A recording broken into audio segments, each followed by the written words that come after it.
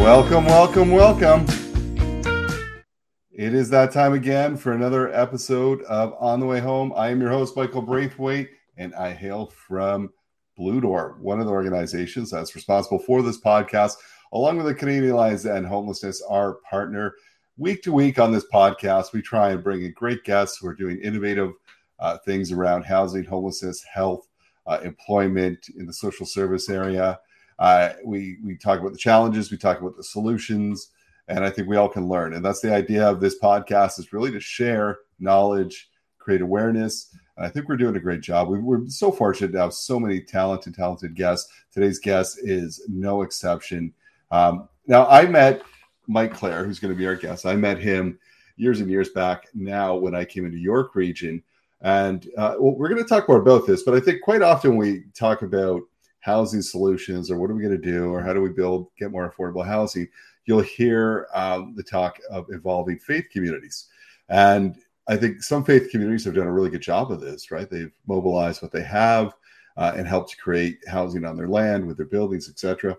And others are still talking and trying to figure out how to do it. And it's not so much even, how do you get the core values of most faith communities are aligned with what we're trying to do, right? Supporting, helping others, helping our most vulnerable. How do you organize that and get things done? Mike is going to talk about his organization today, Micah, which is an incredible organization in York Region based out of Markham, and some of the projects they've done that have housed hundreds of people. It's incredible. It's really unique. And I think it's very scalable that others across the country could come together to do this. So I hope you learn a lot from Mike. I always do. He's a great guy. Did I mention this too? So Mike Clare is not, this is all volunteer work. He's the chair of Micah, and he'll tell you more about what that means, what they do. But Mike is actually a retired history teacher who worked at a York Region School Board and Ontario Tech University. And he is an author of 5 ebooks as well, and textbooks. But Mike's a history teacher. He'll talk about how he came into this, but this is not his full-time job. Although I'm sure sometimes it seems like a full-time job, and even more. But that shows his dedication and passion. Mike Clare, welcome to the podcast. Thank you, Michael. It's a pleasure to be here.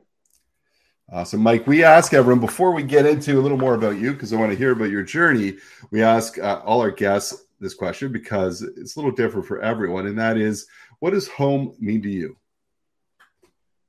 I think home it's a two-part answer. One is the physical, and I think that's self-explanatory, a safe, warm place to be. But the more important aspect of home is it's an emotional sense. It's that feeling of well-being in where you live and your environment. It's a sense of safety and security. And sometimes it's kind of sad, too, that when we think of home is not a safe place to be. And there are those individuals who can't go home as such because of the safety issues. But it's a secure home is a place where you can laugh, cry, get engaged, and just feel all the emotions and still feel comfortable in your being in place. So it's a physical place where you're safe from the elements, you're safe from whatever's outside. My wife always says a safe home is a comfortable home is where nature's on the outside and doesn't come in.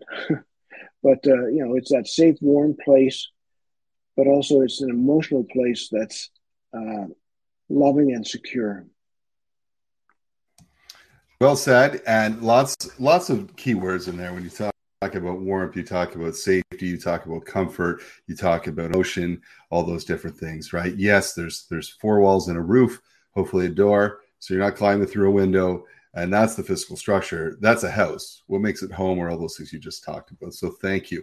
Now, let's talk about you, Mike. So a few years back, I think maybe it was before, you were teaching history and you retired. How does someone then all of a sudden become president of Micah, doing this kind of work? What drew you in? Tell us a little bit about what drew you into Micah from your day-to-day job.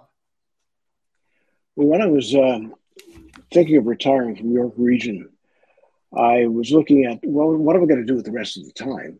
And I had lined up a sessional job at the Ontario Tech University, but there was a gap between when it started and when I retired. So somebody just suggested, why don't you look at this group called MICA? And I sort of fell into it, and it just sort of grew on me. I thought what they were doing was the right thing to do, and I just got involved. And it's as simple as that. It's nothing magical or anything. It's just I was working with some really good people, and I was excited about what they were about to do. And that at that point was when we were about to build Tony Wong, and we were starting to think about a new build. So just the excitement around that was infectious. So here I am. And here you are, and yes, and you filled your time, and you found, and I see the passion in what you do, and for both of us, I think, as we got into it, this sector, the learning curve is steep. Can you talk to me a little bit about MICA? So let's talk. What does MICA mean? That's an acronym for, and how long has it been around? What is the core concept of it? What does it do? Sure. MICA is the Markham Interchurch Committee for Affordable Housing. And it's been around since the late 80s. And what happened was the local churches in the old village of Markham began to realize that there was insufficient housing for those in need. Markham at that point sort of prided itself in being one of the wealthiest communities in Canada. And it sort of had this ongoing sort of challenge between Oakville, West Vancouver, and of course Markham. And Markham always wound up in third place. Occasionally they beat out Oakville, but a rich community, but not having the social services that any community needs, and sort of denying that there was an issue. So the churches got together, and we can build a seniors residence, and that was on some land, and I'm not sure on the history of this, but I think the land was donated by the city, but it was the old village dry dump of Markham, and they started to build on that, and there became issues with such things as methane and other odds and ends, and it looked like the whole project was going to go south.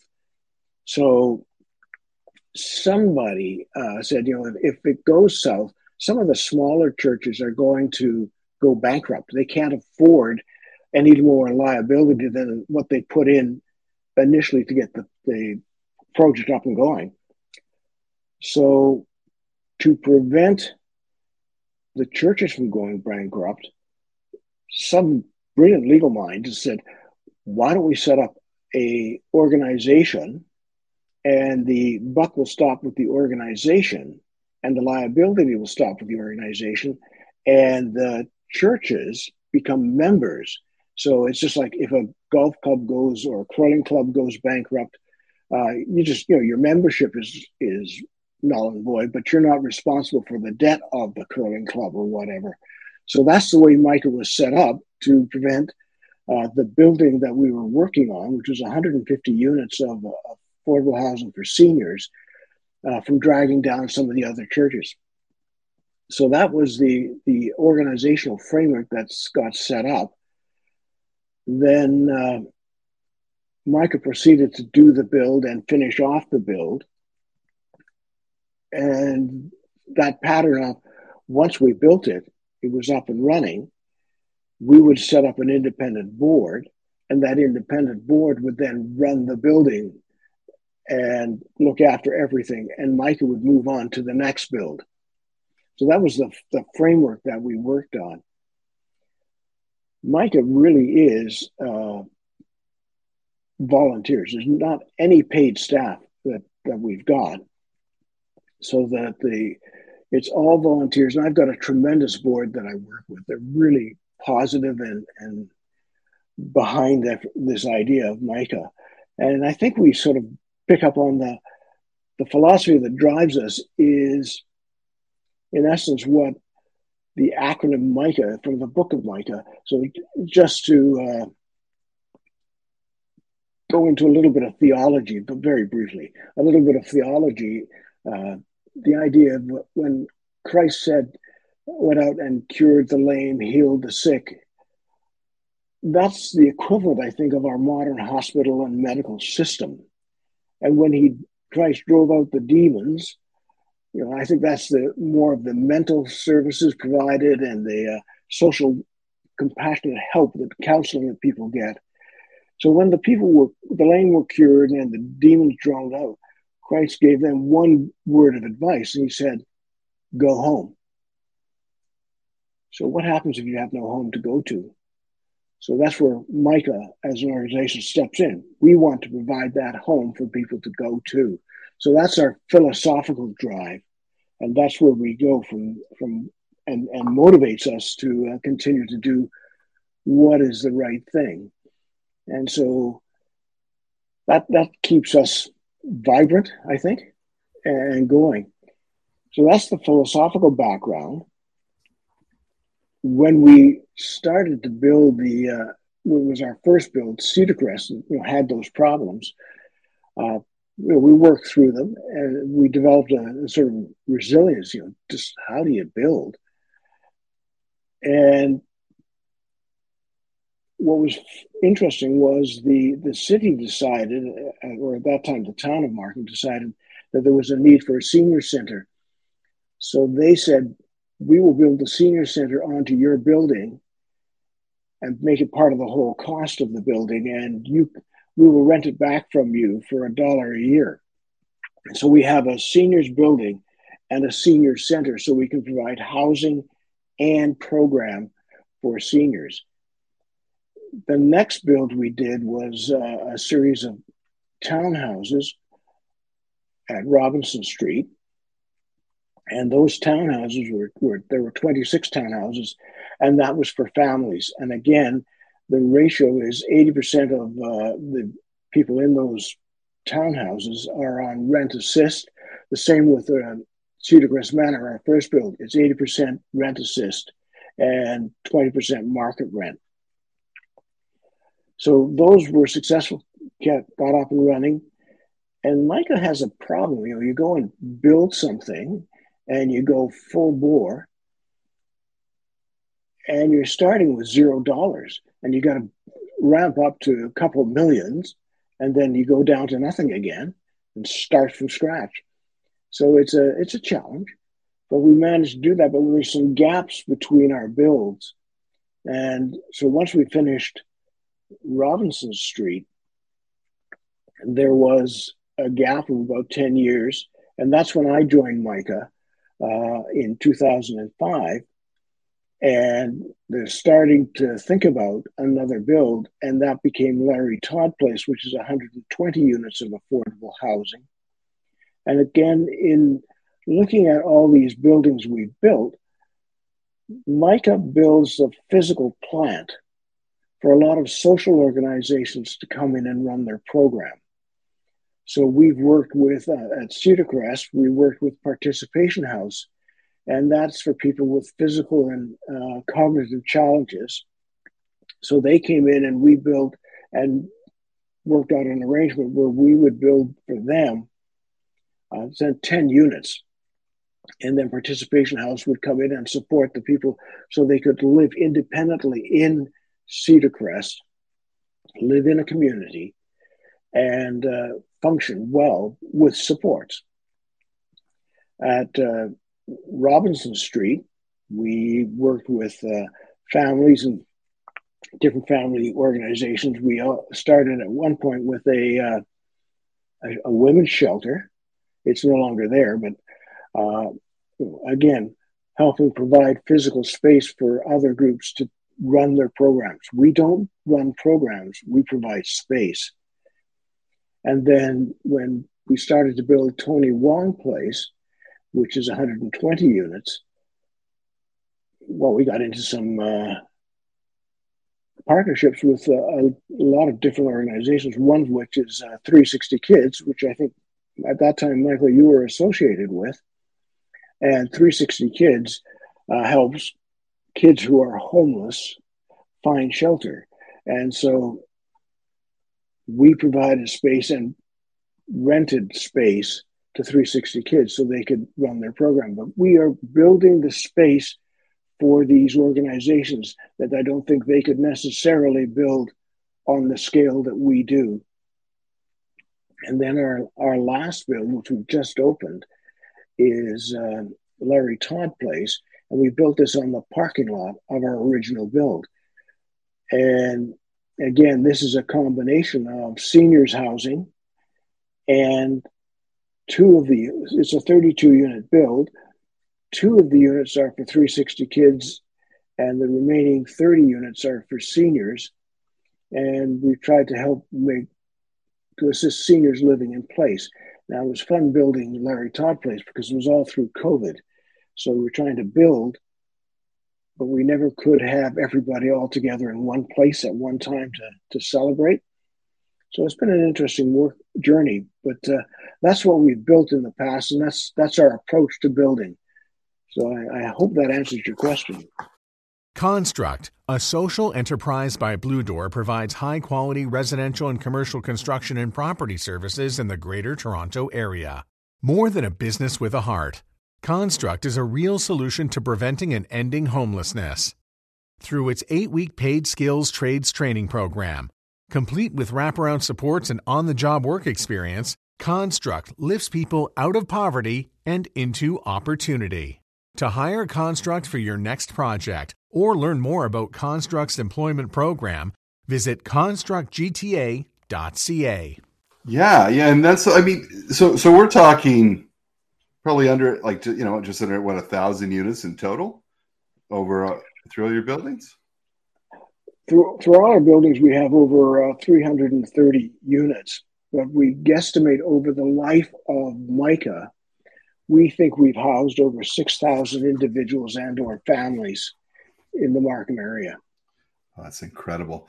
And you think about it, it's just such a unique approach. So just to kind of recap too. So Michael will go in, they manage the build, they bring in, and I know you've worked with SHS Consultants, which many of our listeners would know of. They do great work across the country.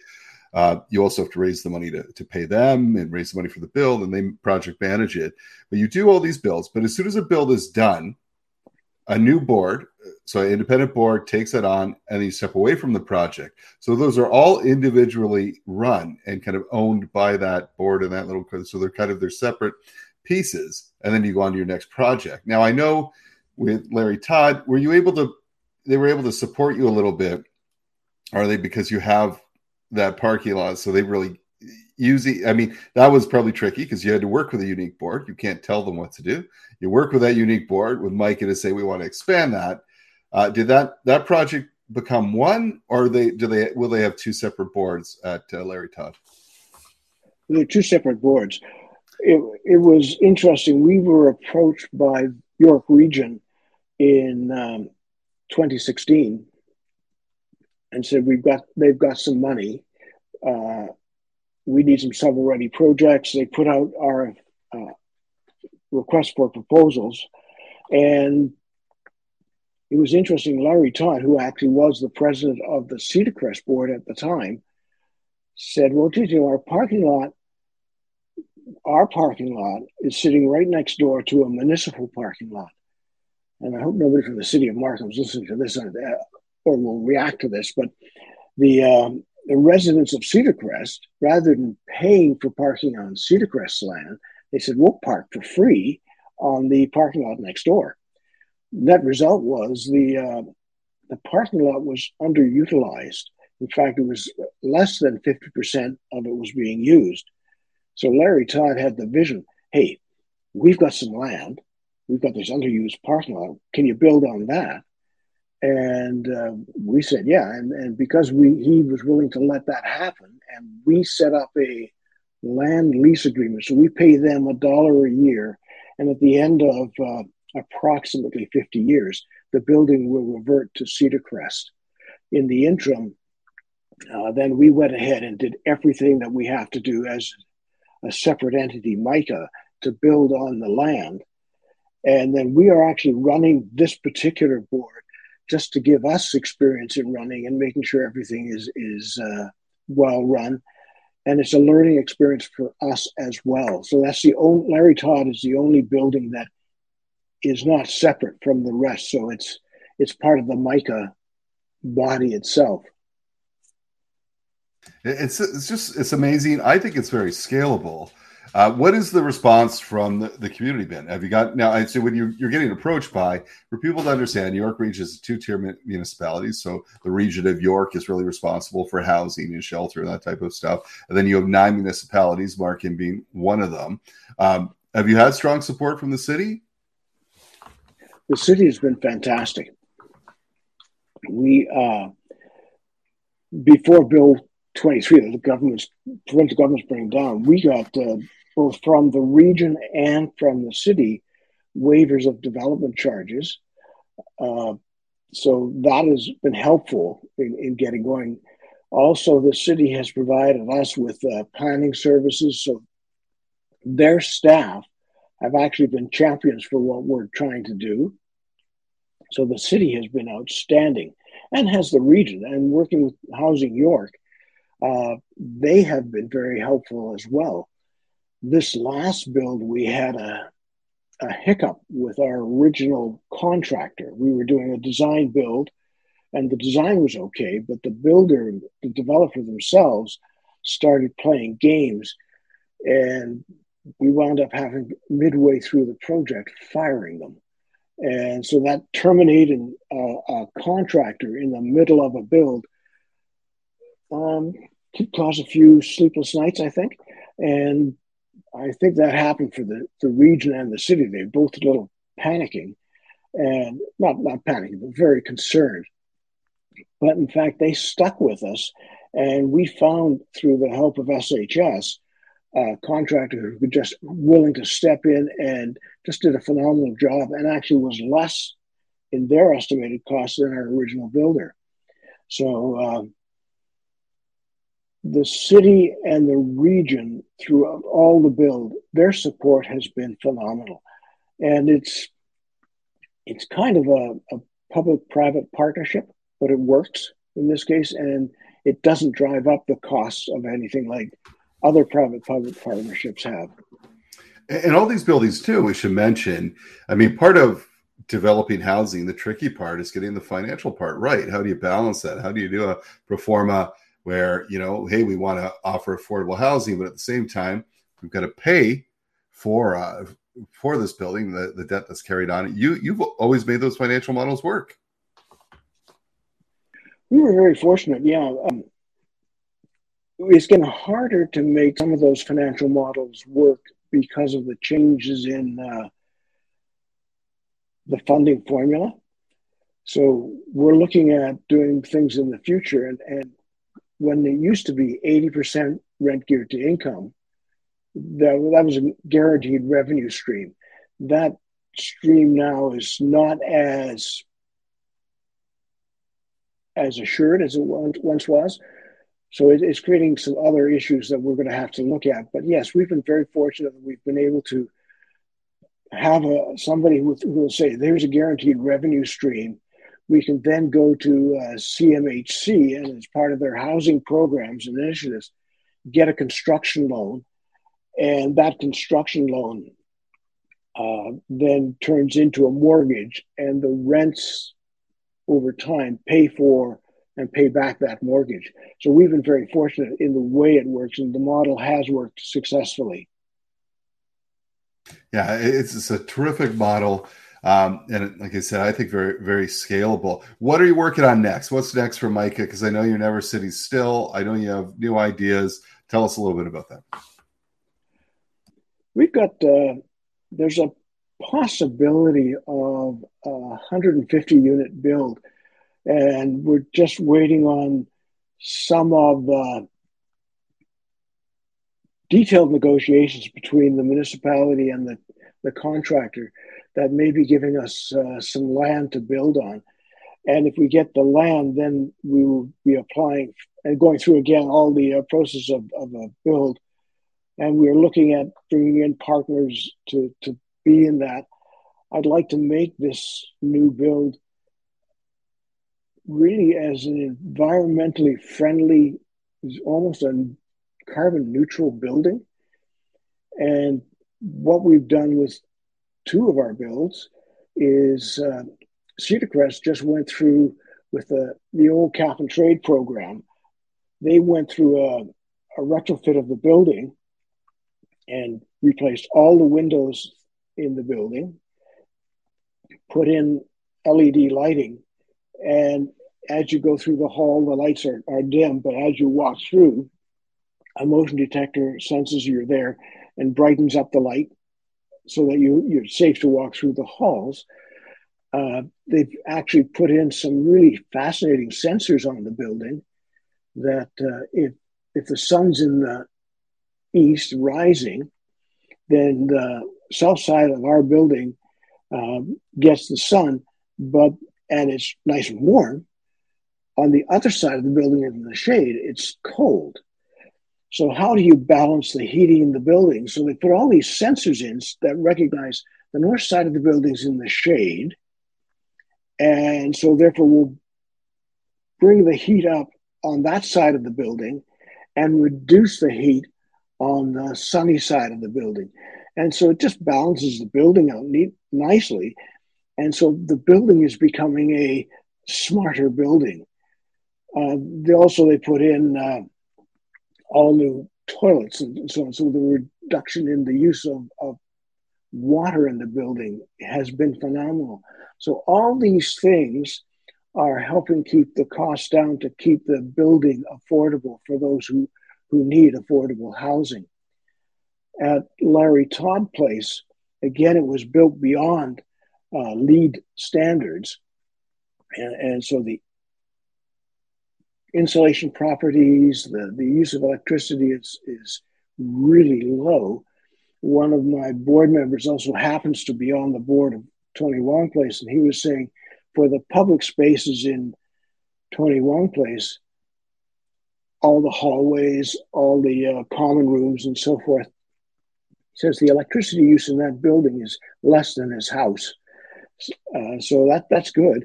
But the neat thing with Tony Wong Place is it's geothermal, and it's just getting the use of geothermal, and that will become more and more effective as gas prices are going up. 30% increase this year. So it again, by doing the right thing environmentally, it keeps the price of the building down. So I'm looking at making it truly affordable.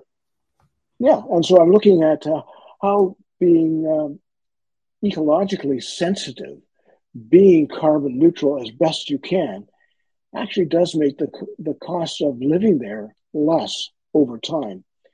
The upfront costs are high, but it's nice to do.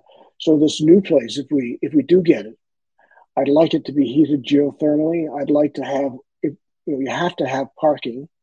I would like to have the parking lot is a great place for solar collecting panels. So we'd have a carport with solar collectors all over it. So we could have, if you got an EV, we can plug it in. So these are the things we're looking for, and how can we build the building so it's a smart building. So that's where we're going.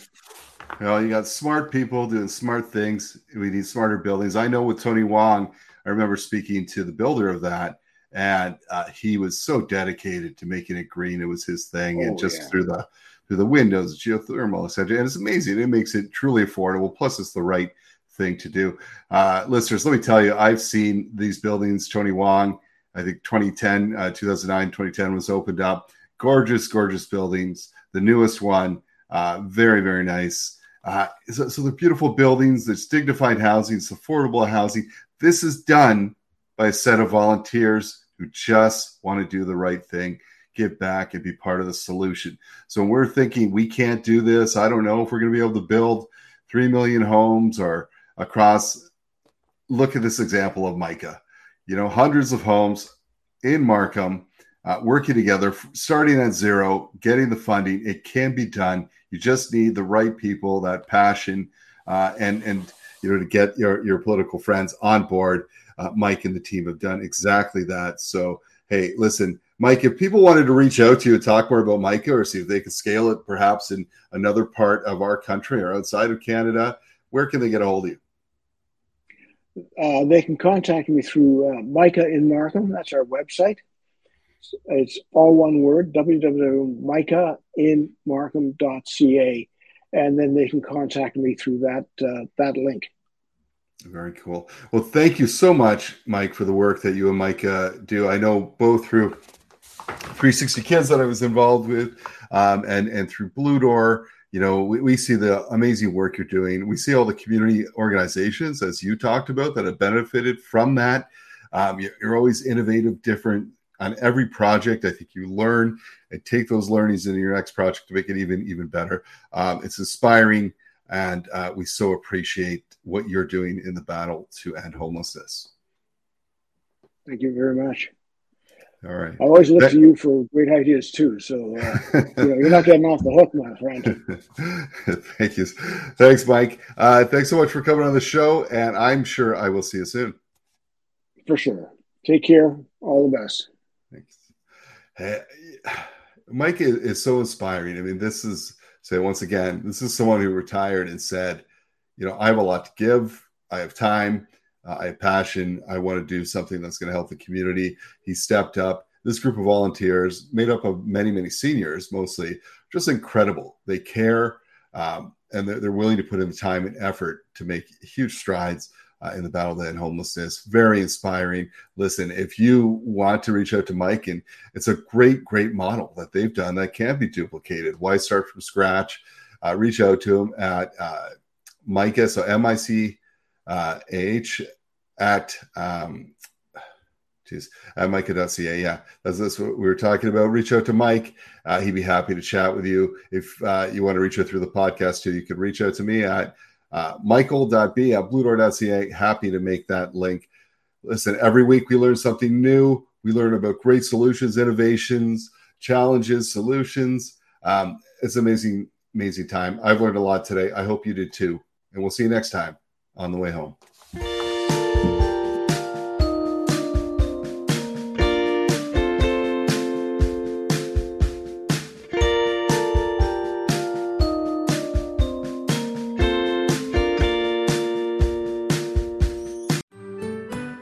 I'm Andrea Askowitz. And I'm Allison Langer. And we are the hosts of Writing Class Radio, a podcast, but we are so much more. We have writing classes. So if you are looking for live online classes where you can join a community, write to a prompt, get feedback, and get better, check out all our classes at writingclassradio.com. And listen to our podcast wherever you get your podcasts and at writingclassradio.com.